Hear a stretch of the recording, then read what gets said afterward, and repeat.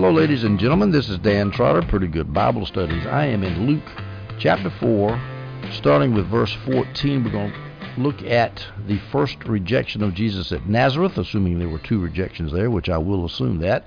The first 13 verses of Luke talked about his temptation. Now, lots happened between the temptation of Jesus in the deserts around Jerusalem and the Jordan River and his return to Galilee, which is happening here as he goes back up to Nazareth.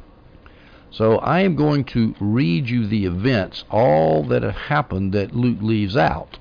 Most of it's in the book of John, and thank God for John, the non-synoptic gospel, because he tells us a lot of stuff that went on that we wouldn't know otherwise. So let me start here. I'm just going to read the headings in Robertson's Harmony. Here's what happened between the end of the temptation of Jesus and his arrival in Galilee. What happened between Luke chapter 4:13 and Luke 4:14. First, the testimony of John the Baptist to the committee of the Sanhedrin about who Jesus was. Second, John's identification of Jesus as the Messiah at Bethany beyond the Jordan. Third, Jesus makes his first disciples at Bethany beyond the Jordan. Next, Jesus works his first miracle at Cana in Galilee. Jesus makes his first sojourn at Capernaum, accompanied by his kindred and his early disciples. In other words, what we're going to look at here in Luke is his second trip up to Capernaum. He made a short trip up there beforehand. Then he's going to return to Jerusalem and have the first cleansing of the temple at the Passover in Jerusalem. This is probably AD 27. And then we have the interview of Nicodemus with Jesus. Jesus telling him, you must be born again. This is at Jerusalem during the Passover. Then we've got the parallel ministry of Jesus and John the Baptist, with John the Baptist showing extreme loyalty to Jesus in the face of his disciples' doubt. And then we have Jesus leaving Judea, mainly when Herod arrested John and put him in jail. And then Jesus heads up to Capernaum. Now, in the parallel passages to Luke 4:14, we have this extra detail, and Mark and Matthew both say this. After John was delivered up, Jesus came into Galilee. So that gives us a time marker that when John got arrested, Jesus heads up and starts his great Galilean ministry. On the way up to Capernaum, he stops in Samaria, where he has the incident with the Samaritan woman at the well in Sychar, which is near Mount Ebal. And then he finally arrives in Galilee. Now, this great Galilean ministry, according to Robertson, started in AD 27, probably in the autumn of AD 27, and went to the spring of 29. Now, I like those dates the best, but, some people say Jesus died in 33 and not in 30. And I'm not sure which. I'm trying to think how Robertson, which dating scheme he takes. I think he has the 80-30 there, the spring of 29. He's still got another year. He's already been working for about a year, and this is a year and a half. That's 2.5 years, another half year a year, and he's going to be killed about 80-30. So I like these dates better because it makes a nice round number between 80-30 and 80-70. 40 years, one generation shall not pass away before all these things take place, the destruction of the temple. All right, so let's start here in Luke chapter 4, verse 14. We have Jesus, who is apparently stopped in Capernaum on his way to Nazareth. Luke 4:14 says this, and Jesus returned in the power of the Spirit into Galilee, and a fame went out concerning him through all the regions round about, and he taught in their synagogues, being glorified of all.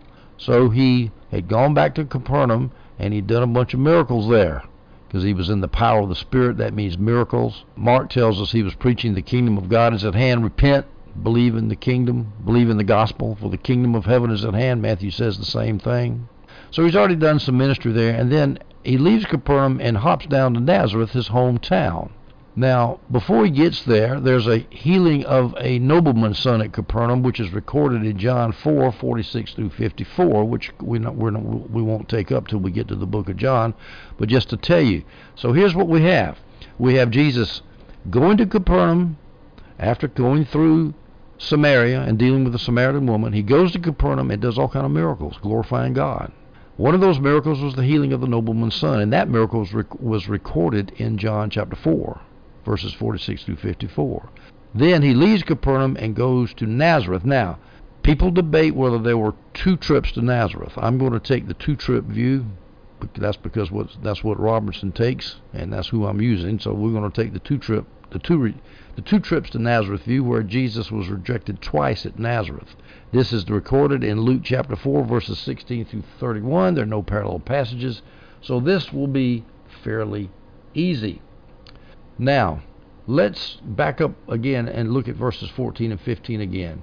Then Jesus, filled with the power of the Spirit, returned to Galilee, and he began to teach in their synagogues. He was filled in the power of the Spirit. Now, he had been prepared for this. He was full of the Spirit. He was baptized in the Holy Spirit at the river Jordan in Luke chapter 3, verse 22. He went into the wilderness full of the Holy Spirit in Luke 4, verse 1, in order to be tempted of the devil and to overcome the devil's temptation. So he was full of the Spirit, and he was full of the Word, because we know at the age of 12 he knew the Bible backwards and forwards, the Hebrew Scriptures. He had studied for 18 years after that, and when he fought the devil in the wilderness, he quoted the Scripture at him constantly, one after the other. So here we have Jesus ready to start on his ministry. He'd already ministered down in Judea, of course, in Perea, which is not recorded in Luke, it's recorded in John. But so he's got some experience under his belt now. He's got the Holy Spirit, he's got the Scripture, and he's got experience. Now, what kind of example would that be for us before we go out trying to spread the kingdom? Maybe we ought to learn about getting filled with the Holy Spirit, getting filled with the Scripture, and getting some experience, maybe on a smaller scale, before we launch out into grander schemes. Now, he was praised. It says of praise, he was praised by everyone. In verse 15 of Luke chapter 4. At this early stage of his ministry, he had no opposition. Now, at the end of his life, when he was on the cross, of course, everybody's yelling, "Crucify him." Jesus never did anything just to seek favor and popularity. He constantly preached the truth, and we're going to see that in this episode down in Nazareth. He made himself very unpopular down there. So he was popular in Capernaum, but he was not popular in Nazareth. His popularity was not determined by what he spoke, by what he taught. His popularity was determined by the people that listened to him. If they were favorable and had good hearts, well, then he was praised. But if they had hard hearts, hearts of stone, with no faith, then he was damned. So, Luke chapter 4, verse 16, when he came to Nazareth, coming from Capernaum, where he had been brought up, he went to the synagogue on the Sabbath day, as was his custom. Apparently he had been going to the synagogue every Saturday as he grew up in Nazareth, because that was his custom, it says, Luke says. He stood up to read. Now, in a normal synagogue service, there was a reading from one of the prophets, and then there was a sermon. And the sermon was often given by a learned visitor, quote-unquote, a learned visitor. And so Jesus was the learned visitor this time. In his hometown, he stands up to read. They would stand up to read the Scriptures. Verses 17 through 19 in Luke chapter 4, and the scroll of the prophet Isaiah was given to him. And so verse 18 starts the quote that Jesus reads from Isaiah. This is Isaiah 61, verses 1 through 2. The Spirit of the Lord is upon me. And that me in Isaiah is referring to the Messiah. The Spirit of the Lord is upon me, because he has anointed me to bring good news to the poor. He has sent me to proclaim release to the captives, and recovery of sight to the blind, to let the oppressed go free, to proclaim the year of the Lord's favor. Now, this is a classic messianic scripture here. And when it says that the Spirit of the Lord has anointed Jesus, anointed me, meaning the Messiah, anointing is the common symbol of the Holy Spirit. You anoint a prophet, you anoint a priest, and you anoint a king. And the Holy Spirit is behind the establishment of all three of those ministries. If you're going to prophet, you need to be anointed of the Holy Spirit. And of course, you anoint a king, you anoint him with oil. And also the prophets were anointed too in the Old Testament. Prophet, priest, and king, they were all anointed. Now, once again, we notice that the Spirit of the Lord is upon Jesus. I've already mentioned this once, I'll mention it again. This is the third time that Jesus was baptized, that the Holy Spirit is mentioned as working with Jesus, since Jesus was baptized in the Holy Spirit in Luke 3, verse 23. So that baptism of the Holy Spirit in Luke chapter 3 is the first time. Luke 4:1, and Jesus, being full of the Holy Spirit, returned from Jordan and was led by the Spirit into the wilderness. That's the second time when he was led by the Spirit to be tempted. And now here's the third time. Jesus, in Luke chapter 4, verse 14, Jesus returned in the power of the Spirit unto Galilee. That's three times. And now here in Luke chapter 4, Verse 18, Jesus is quoting Isaiah, and the first thing that Isaiah says is, the Spirit of the Lord is upon me. Jesus operated in the power of the Holy Spirit. Now, Jesus is going to proclaim release to the captives. Of course, that's captives to sin, as well as poverty and sickness too, for that matter. Recovery of sight to the blind, to let the oppressed go free, to proclaim the year of the Lord's favor. Well, what's the year of the Lord's favor? That was a special phrase that referred to the year of Jubilee. That's an Old Testament institution. We can see that in Leviticus chapter 25, verse 10. Here's how it works. The Jewish calendar was arranged in sevens. Every seventh day was a Sabbath day, and of course Sabbath means rest. That was a day when the people rested to honor the fact that God had rested on the seventh day after the 6 days of creation. Now, every seventh year was a Sabbath year. No crops were planted. That was in order to let the land rest. Now, after 7 Sabbath years, that would be 49 years, you had another extra Sabbath year. So you had a double Sabbath. You had one at year 49, at the end of that seventh, and then for the 50th year, you had another Sabbath year. So that was a double Sabbath, and that second Sabbath year was called the Jubilee year. We get that word Jubilee in our English language. We're having a Jubilee, means we're having a party. The land rested on that second Sabbath year, on that Jubilee year, just as it did on the 49th year. But in the Jubilee year, something special happened. All debts were forgiven. All who were enslaved to another for debt were released. All who owed money were released from their debts. The Jubilee year was a perfect symbol for Christians' freedom from bondage. There would be no more slavery to sin, and we rest from our labors. And so that's what Jesus is getting ready to preach. Great symbolism from the Old Testament. Luke chapter 4, verse 20, and he, Jesus, rolled up the scroll, gave it back to the attendant, and sat down. The eyes of all in the synagogue were fixed upon him. Why did Jesus sit down? He didn't sit down because he was finished. He was sitting down because he was getting ready to teach, because that's what rabbis did back then. They sat down. They stood up to read the scripture, and they sat down to teach. And as he sat down to teach, and probably to answer questions, it was interactive probably, the eyes of all in the synagogue were fixed upon him. Now, why would everybody be staring at Jesus? Because I'll tell you why. Because they knew that he had just claimed to be the Messiah. The Spirit of the Lord is upon me to preach liberty to the captives. He was talking about himself. That's a bodacious claim. In fact, a lot of Pharisees would think that's a blasphemous claim. But his claim was so obvious that everybody, I'm sure, was holding their breath, and they were a little bit tense. This guy is claiming to be the Messiah. Chapter 4, verse 21 in Luke. Then he began to say to them, Jesus, today this scripture has been fulfilled in your hearing. Well, Jesus made it official, what they were all thinking. He said it. Hey, Isaiah's been fulfilled. I'm the Messiah. Now, today doesn't mean this 24-hour period. It means right now at this time, when Jesus is, the time of Jesus, his life fulfills Isaiah's prophecy of the Messiah. It doesn't mean this particular 24-hour period. At this current time, the scripture has been fulfilled.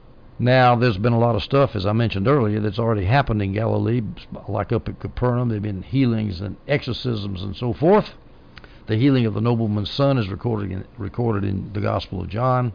And those healings and so forth, of course, would fulfill what was said in Isaiah's prophecy. Sight to the blind and so forth, to let the oppressed go free. We go to verse 21 of Luke chapter 4. Then he began to say, I just read that one, excuse me. Let's go to Luke chapter 4, verse 22. All spoke well of him and were amazed at the gracious words that came from his mouth. They said, is this not Joseph's son? Now you notice everybody's happy with him now, because he's teaching so good. And when they said, is this not Joseph's son? What they were saying was, hey, we know Joseph. He's a carpenter. He's a hometown carpenter. Nazareth's a small town. We know Joseph, and we know his son. And this is his son. How did a carpenter's son get to be such a hotshot rabbi? They couldn't believe a simple carpenter's son with no rabbinic education could speak like this. They knew him before simply as a boy who had grown up in their hometown. And as I said, Jesus was not one to curry favor with the crowd. He says in verse 23 of Luke chapter 4, he said to them, doubtless you will quote to me this proverb, doctor, cure yourself. And you will say, do also here in your hometown the things which we've heard you did at Capernaum. Now this is interesting to me, is why would Jesus get in their face here? because everybody's speaking well of him and his teaching. But I think what happened when they started saying, is this not Joseph's son, they were starting to put him back down as just a carpenter and not the Messiah. And I think Jesus picked up on that. So that's why he says, okay, guys, the next thing you're going to do is quote me this proverb, doctor, cure yourself. Now, what that proverb means, of course, is you say you're doing miracles. Well, a doctor would say, hey, I can cure you, and then the doctor gets sick and he can't cure himself. And so you tell the doctor, well, if you heal everybody else, why don't you heal yourself? Likewise, Jesus has done miracles. He's done miracles everywhere in other places. Why can't you do miracles here? And that's basically, it explains that in the last part of the verse. Jesus continues on and tells the Nazarenes, and you will say, do also here in your hometown the things which we have heard you do, the things which we have heard that you did at Capernaum. So Jesus he's anticipating their attitude. He's making explicit their attitude that he's just a little boy. He's just a hometown boy. He's not a big rabbi. He's not the Messiah. So they liked his teaching, but they didn't believe he was the Messiah. Now, the people of Nazareth are not showing faith in Jesus here. They're looking for a messianic sign. When Jesus claimed to be a Messiah, there were only a few miracles that could be considered messianic by the rabbis. For example, the sky splits open. I think healing of a blind person was messianic. Healing of a leper was messianic. I'm not sure whether Jesus had done those big ones yet, and if he had, maybe they hadn't heard about it. I don't know, but at any rate, they were looking for something big. They weren't believing in Jesus. They're looking for the big sign, the big one. And Jesus never gave people signs if those people were asking in unbelief. They're really testing Jesus. They're saying, look, if such power resides in you to cure the ills of humanity, why has none of it yet come near home? And why is all this alleged power reserved for strangers? Apparently their pride was wounded that Jesus was doing miracles in Capernaum. Jesus had only done a few private miracles in Nazareth, apparently, but not many because of their unbelief. It says that. I believe that was in the other passage, Matthew 13, Mark 6 passage about Nazareth. And again, this whole issue is complicated a little bit because some people say there was only one visit to Nazareth and some people say there were two. But at any rate, the people in Nazareth were not believing in Jesus. We go to verse 24 in Luke 4. And Jesus said, truly I say to you, no prophet is accepted in the prophet's hometown. A prophet without honor. Now this, of course, is a famous proverb that we use all the time. It's just like our saying, familiarity breeds contempt. Jesus had become too common to the inhabitants of Nazareth, his hometown. They couldn't conceive of him as anything more than a carpenter's son. So we go to verse 25, 26, and 27. Jesus says this, but I tell you truly, many widows were in Israel in the days of Elijah, when the heaven was shut up 3 years and 6 months, when great famine was throughout all the land. But unto none of them was Elijah sent, save unto Zarephath, a city of Sidon, unto a woman that was a widow. Verse 27, and many lepers were in Israel in the time of Elisha the prophet, and none of them was cleansed, saving Naaman the Syrian. Now that might seem a little strange, but it's not when you think about the geography here. And there's two Old Testament stories that the people of Nazareth would know. The first is when Elijah took care of the widow of Zarephath, the cruse of oil that never expired and so forth, raised the widow's son from the dead. That widow was not a Jew. She was from Zarephath, a city of Sidon, and Sidon was a Gentile city up on the Lebanese coast up there, the Phoenician coast. And Jesus' point is that there were plenty of Jewish widows that Elijah could have taken care of, but he took care of a Gentile, an outsider. And likewise with Elisha healed Naaman, who was a Syrian, which of course a Syrian is not a Jew. He's an outsider. He's a Gentile. And the point is that God is not concerned about where you're from, what your hometown is, what your home country is in the case of the widow of Zarephath or Naaman the Syrian, or in the case of the Nazarenes, he's not concerned about the fact that it's their hometown. He's concerned about their attitude, their faith. And of course, the widow of Zarephath had great faith, and so did Naaman the Syrian. So, God chose to do his work in a land outside of Israel, just like he could choose to do miracles outside of Nazareth. He worked in Zarephath and Syria because of those two Gentiles' faith, the widow and Naaman the Syrian, the general. because they believed. And that was something the Nazarenes were not showing a bit of. Let's go to Luke chapter 4, verse 28. When they heard this, they, the Nazarenes, heard this, all in the synagogue were filled with rage. Well, that's how you win friends and influence people. You confront them with their lack of faith, and they go crazy. Remember, before they were saying they were all speaking favorably, all spoke well of him, and were amazed at his gracious words that came from his mouth in verse 22. And now we go down to verse 28, and they're all filled with rage. So Jesus ticked them off. He knew what their attitude was. The Jews of Nazareth were angry about three things. Their request for a miracle was denied. Jesus said that God loved Gentiles too, the widow of Zarephath and Naaman the Syrian. And remember, Jews thought the Gentiles were dogs outside the kingdom of heaven, and here Jesus is claiming that God ministered to them but didn't minister to Jews inside the kingdom when his prophets could have done so. And Jesus implied strongly that there was something wrong with these Jews of Nazareth, and there was. They had a lousy attitude. They didn't have faith. They didn't believe in Jesus. They just thought he was a hometown boy. So Jesus, just like John the Baptist, was not an ear tickler. He had taken a crowd that was entirely favorable to him and enraged them. He told them the truth they needed to hear, unlike the majority of wussy-puss evangelicals today in America who are scared to say anything about the current distress that we're under. Luke chapter 4, verse 29 through 30. They, the people of Nazareth, in the synagogue, got up, drove him out of the town, and led him to the brow of the hill on which their town was built, so that they might hurl him off the cliff. They were pretty angry, but he passed through the midst of them and went on his way, and Jesus escaped. Now, getting thrown off a cliff was not all they had in mind. You get thrown off the cliff, and then if you survive the fall, then they would drop stones on you. That's the way that Jews executed people. But these executions were supposed to be done after a trial with due process of law. There was no trial here. It was an angry mob getting ready to kill him. Now, the question is how did Jesus escape that angry mob? Which he did. Here's some options that I've culled from the commentaries. One option is he used supernatural strength to break through the crowd. Now, he could do that, just like he said that he could call down a legion of angels to pull himself off, to deliver him off the cross near the end of his ministry. He could do that. He could always appeal to his divine power. But Jesus normally didn't do that. He had emptied himself of his divine power, and every now and then you can see where he used it in the Gospels, but generally he didn't. But he could have here to keep from getting killed prematurely. So I think that's a viable option. Some people said he became invisible. I don't believe that. If he became invisible, I think that people would think, hey, this guy's the Messiah, but they didn't seem to think he was the Messiah.